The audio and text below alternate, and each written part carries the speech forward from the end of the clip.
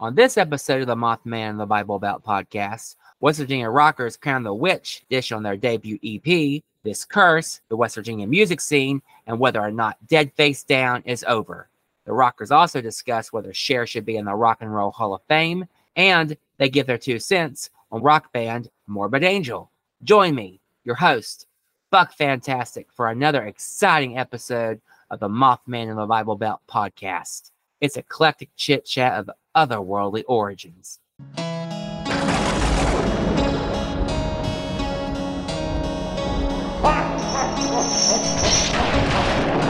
Welcome to the Mothman in the Bible Belt podcast with your host, Buck Fantastic.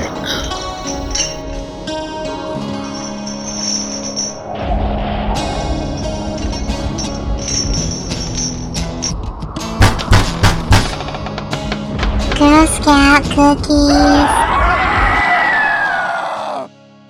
Crown the Witch is a rock supergroup with band members of Dead Face Down and Rasclat. The band's current lineup is Rusty Williams on guitar, Jason Bays on guitar, Steve Carpenter on drums, and Stu Smith on bass. They're all here. Let's go back to the beginning and discuss how it all went down. Me and Steve and Rusty have known each other for what, over 20 years. Oh yeah. And we did the whole Rasclat thing, and then after that was over, we still hung out all the time and everything. And Dude, I just remember when Crown the Witch, we got online and Rob, our first drummer, had posted online that he really wished that there was like a stoner rock band around here, and since there wasn't one, he wanted to start one and just put the question out, anyone interested. And I know I commented. And Stu commented, and I think Jason did too. And within probably literally like 10 to 15 minutes of that post going up and the comments going in, we had our first practice set up. So yeah, it just kind of snowballed from there. I wasn't doing anything musically. Dead Face Down had I think you guys were already done by then, right? Like, yeah, we had already. Dead Face Down had stopped. Stu was. We were all just kind of hanging out. Yeah, I took a 17-year hiatus from playing music. Yeah. So we were all just back kind of to like this band and another band called Halen, but primarily this one. we were basically just sitting on riffs and thought, well, let's get together and see what happens. And it's just kind of the train has never stopped moving. So when did Crown the Witch officially form? 2016, probably. Yeah, Around 2016. 2016. Why no lead singer? We all had our own opinions on it. To be honest, I've always felt like if you're going to have somebody, if you have a platform where, you got people that are paying to come out and listen to your music or whatever, you should have something to say, right? And I always am very, very particular about vocals, but when we started this, we didn't really have a vision for what we were going to do. We just wanted to jam, right? Like we had these riffs, we all wanted to play, and it felt so good to play these songs and to play these riffs without vocals, because in my head, these riffs mean something completely different to me than they do to Jason, or they do to Stu, or they did to Rob at the time. So, we were basically like, let's just play these songs and let people interpret them the way they want to interpret them. And we kind of kept to that. Now, we're not opposed to, someday trying to add some vocals. We've played around with it.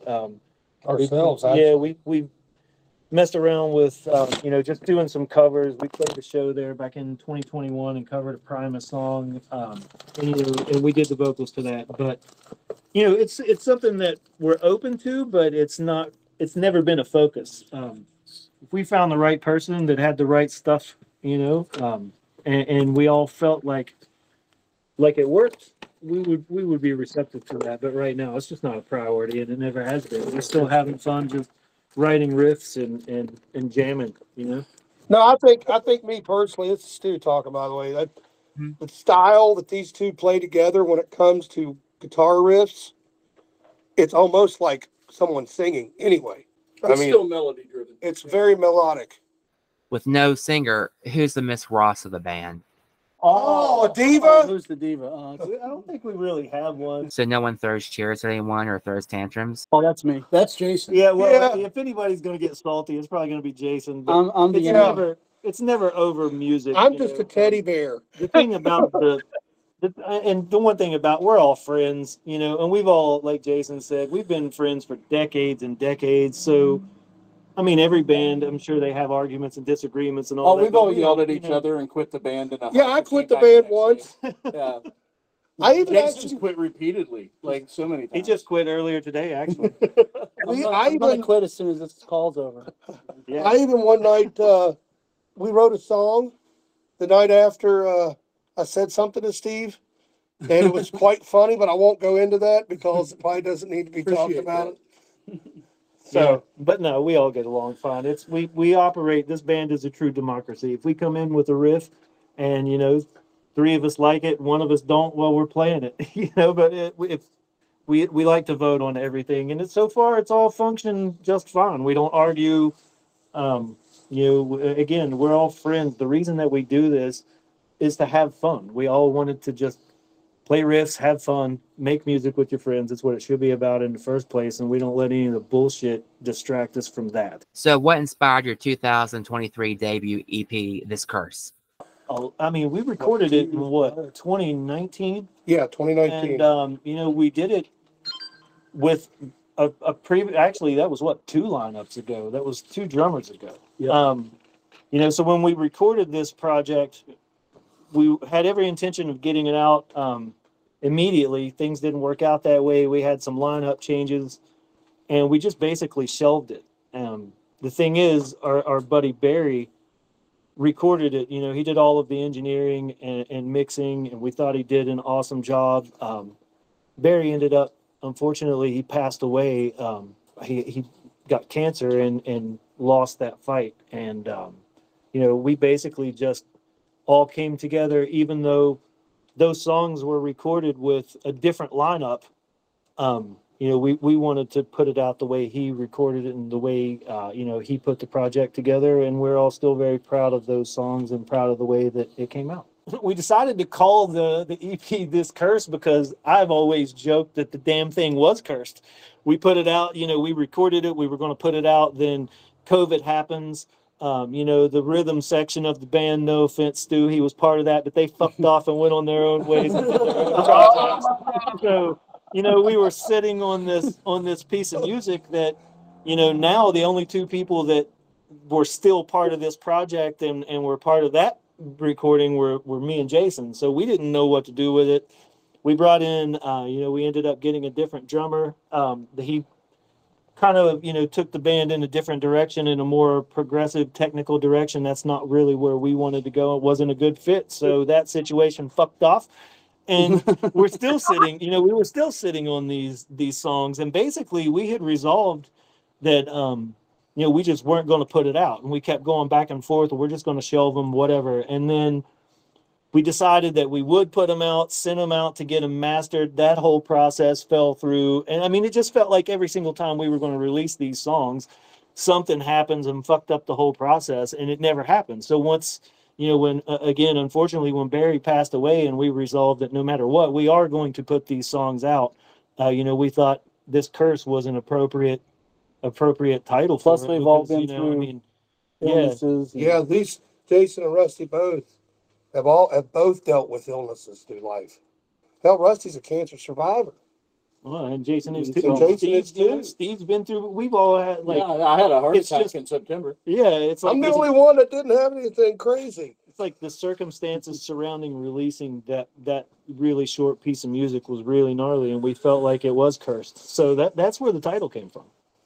Yeah, and if you look at the cover art on that, isn't that your Yeah, that's an X-ray from one of the many times that we've had medical fuckery go down with this band. But yeah, you know, we just you put your head down and you focus on, again, I know for me, when I was going through cancer and dealing with all that shit, you know, the thought that really kept me positive through all of that was still being able to play music and create things with my friends. So, you know, this band, you know, although we've gone through our more than I think our fair share of challenges, especially when it comes to personal challenges and medical issues and all that. You know, the camaraderie and the ability to still get together and make music with, you know, with my brothers. That's what keeps us focused and keeps the smiles on our faces, basically. It's the way I look at it. In case you haven't caught on yet, all of those song titles, related. they're all strains of cannabis, all of them. I'm a big proponent of cannabis use and cannabis legalization. We need to normalize the shit. It saved my life through cancer. I'm actually the patient advocate on the Medical Cannabis Advisory Board. So all of our song titles, since, you know, we wanted people to be able to interpret the music however they want, we could call the songs whatever we want. So we named them after strains of weed. Is it even cost efficient to release physical releases anymore since everything is so digital? No, I think well, I don't know. I think that all depends. It all depends on how much you tour, you know, how often you're out playing live, and, you know, what percentage, especially if you're on a label. Now, we can do whatever we want as an independent band, but a lot of labels nowadays are actually taking merchandise, percentage from merchandise sales. So it can be an interesting landscape to try to navigate. But as far as, you know, the underground metal and heavier, you know, on the heavier side of things, people that like the music that we like, they do tend to buy vinyl albums and they do tend to buy CDs. And that's where it's things at. like that. Yeah, if you've got a dedicated fan base, then it can be, I wouldn't even say profitable, but you can sell hard copy vinyl, maybe CD, especially if you're autographing it, things like that. Everything else is just probably digital. Well, that's the other thing too. If you're actually out there on the road, and you're on tour for like a week stint or a 2-week stint, you're going to need those sales. Yeah. To go from show to show with Yeah, you're not going to make anything else streaming. I mean, exactly. Yeah, so you still have to have that side of the aspect. T-shirts is probably better than like CDs or something like that, because that's, you know, you can still get digital, but you're not going to get a digital T-shirt. So, and that's the thing with us, you know, back when we were in Rosclot, you know, that's back when the CD market was still thriving, right? And we played a shit ton of shows every year. It would have probably been a smart business decision to actually produce and sell CDs. We didn't do that. Every piece of music that we put out, we just gave to people, you know, with the disclaimer, hey, burn this and give it to your friends, because we didn't really give a damn about making money off CDs. We wanted you to get 10 of your friends and come to the show and beat each other up in the mosh pit. That's what we wanted. And buy merch. And that formula worked. You know, it worked out really well. People, they love free shit, and you give them a CD and you're like, hey, you know, burn this, give it to your friends. It was cool, but nowadays, you know, where CDs, that's not really what the kids, actually some kids going to local shows in high schools, they don't even know what it is. They probably never owned a CD player, so, you know, I'll be streaming, 50 in that's what we have. February. I've owned my car since 2018. I have never put a CD in the CD player. Right. Not once. Right. My new truck didn't even come with one. There you go. Yeah, so, you know, we're all about we just want people to share the music, and, you know, when we play shows, come out and have a good time with us. Was Daryl Hall wrong to sue and file a restraining order against John Oates for trying to sell Oates' share of Hall & Oates music to Primary Way? Let me give that question to Jason. Yeah, I couldn't tell. All I know is those two, whoever wrote that shit is slick, because I'm a big fan of some Daryl Oates, some Hall & Oates tunes. But as far as like the inner workings and fuckery of I don't care about that shit. But I will say, huge pussy to file a restraining order against Oates. Come on, man. Have you seen Oates? Yeah. He's so little. He ain't gonna do nothing to He's nobody. like Prince size. Yeah, I don't know anything. But I think it was underhanded to sell his half of the publishing rights or whatever the hell. How It does it even work? Somebody else shows up and is like, I'm Oates now. Well, he Let's play. AI. Daryl Hall and not Oates. What was more damaging to music? Napster, LimeWire, and Kazaa, or Columbia House and BMG's 13 cassettes, 10 CDs for a penny scam? Oh God. You know, I've actually, I think it's all maybe. my thoughts on all of it, though, again, like, I don't know that any of it really hurt music, because it's all got its pros and cons. You know, back in the day, when we were jumping on, even, you know, the days when we were jumping on Napster and LimeWire and all that and stealing tunes off the internet, we were, you know, it was the market of mainstream music was still very small. You know, it's like you had to be in the right place at the right time to get signed on the label, and then your label actually had to give a shit enough about you to put promotional money behind you for people to even know who you are. Then the internet shows up, social media shows up and blows all that shit out of the water, and everybody has a platform now. You know, it's like everybody has the ability to get their music out to the masses. And It was inevitable. Yeah. Once the internet came about, it was inevitable, and it's like anything else. It's a double-edged sword. right. Like Yeah. now, I mean, if you're in music for the money, I can see where the issue comes in, because again, you know, streaming and all that. There was the Weird Al clip the other day. What was it? He said how many millions of streams he had, and he made like $12 or some Right. shit. You know, I mean, it was devastating as far as the financial aspect, but you know, I do really appreciate the access to just everything. You know, I mean, so I don't know, it's a double-edged sword, but They're making their money back. I'm not a capitalist, so I don't really give a shit about like the money part of it, and I never You can get have. exposure without a label now, but you can't make the money you would have made. Right. So that's, yeah, it's six, you know, it goes up and down. Right. I'm not out to do anything or be famous. I'm fine with just getting stuff out there. Right. I don't even care. What distinguishes West Virginia rock from Kentucky and Ohio rock? Oh God. We got less big cities Yep. Yeah, and they nothing got- as big as they got. So we're more underground. You got more realness in the music and Yeah. I mean, honestly, and the lyrics. for us, I mean, we can play here locally, but we're better off to go outside of the state because of what you just said. There's like 4 or 5 places you can play. Well, and in I the think state. that again, my philosophy on all this shit, and I have seen it in the music scene. I saw it in the tattoo industry. Like, there's some talented fucking people in these hills, man. Like, Oh my God. I lived in California, played music out there, came back to West. It's like the music scene here just destroys as far as on a level of talent anywhere else I've ever been in my life. The problem is there's no like networking, and bands, when they start to do something, rather than, you know, trying to do what they can do to lift up the scene and make everything better, it's all like, well, look at what I'm fucking doing. You know, Right. it's always like everybody's fighting for that little piece of the pie, when if they just realize that if we all work together, we could do the same shit that Seattle did in the 90s. We could do that kind of stuff because the talent has always been here. And I think that comes from just lack of shit to do. You know, it's like you grow up in the middle of like one of these hollows, and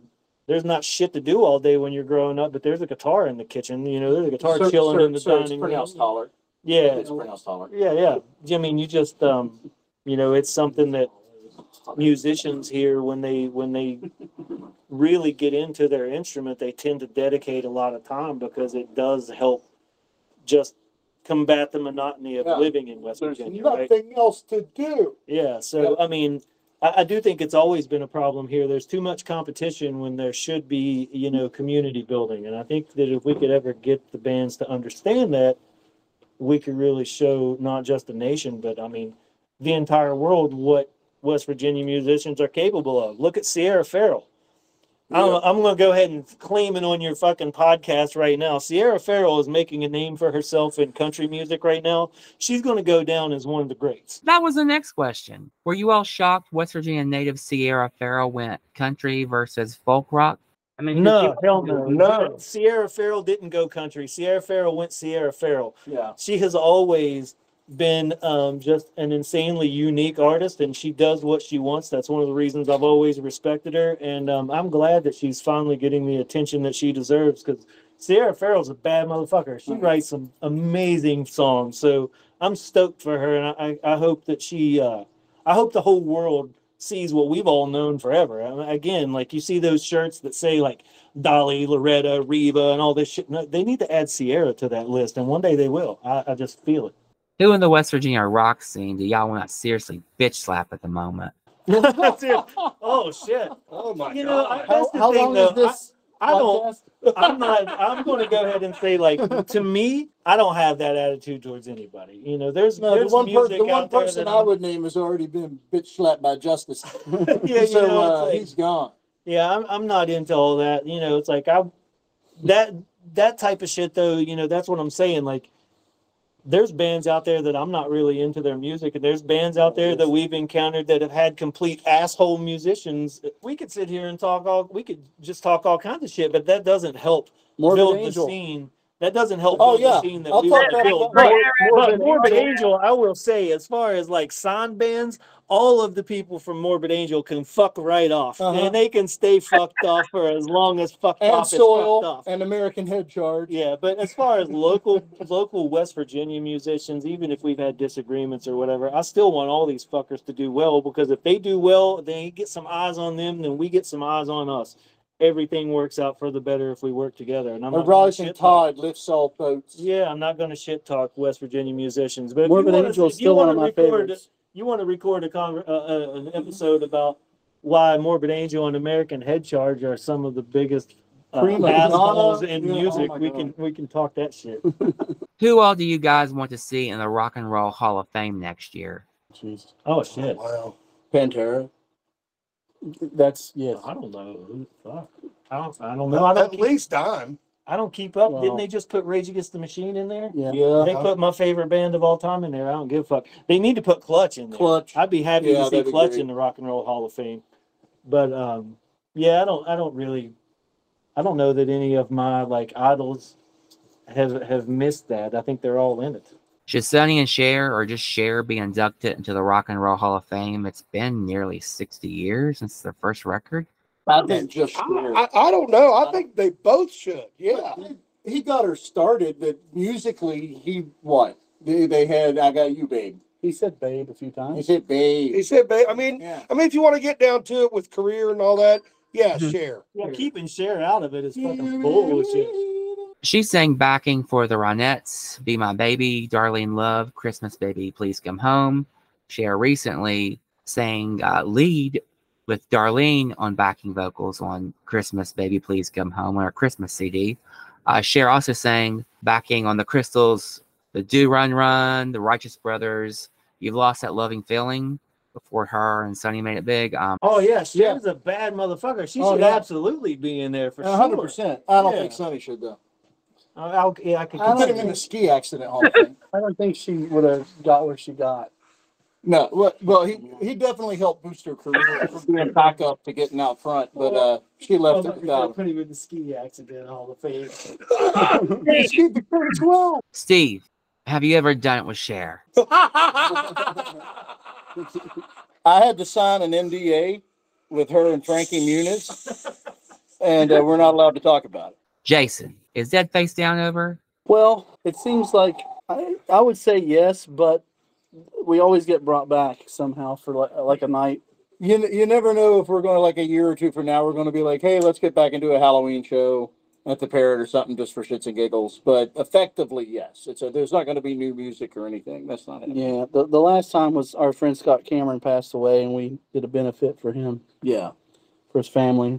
Whatever happened to Nick Nacho and Ian Brown? Well, we still hang out a lot. Yeah.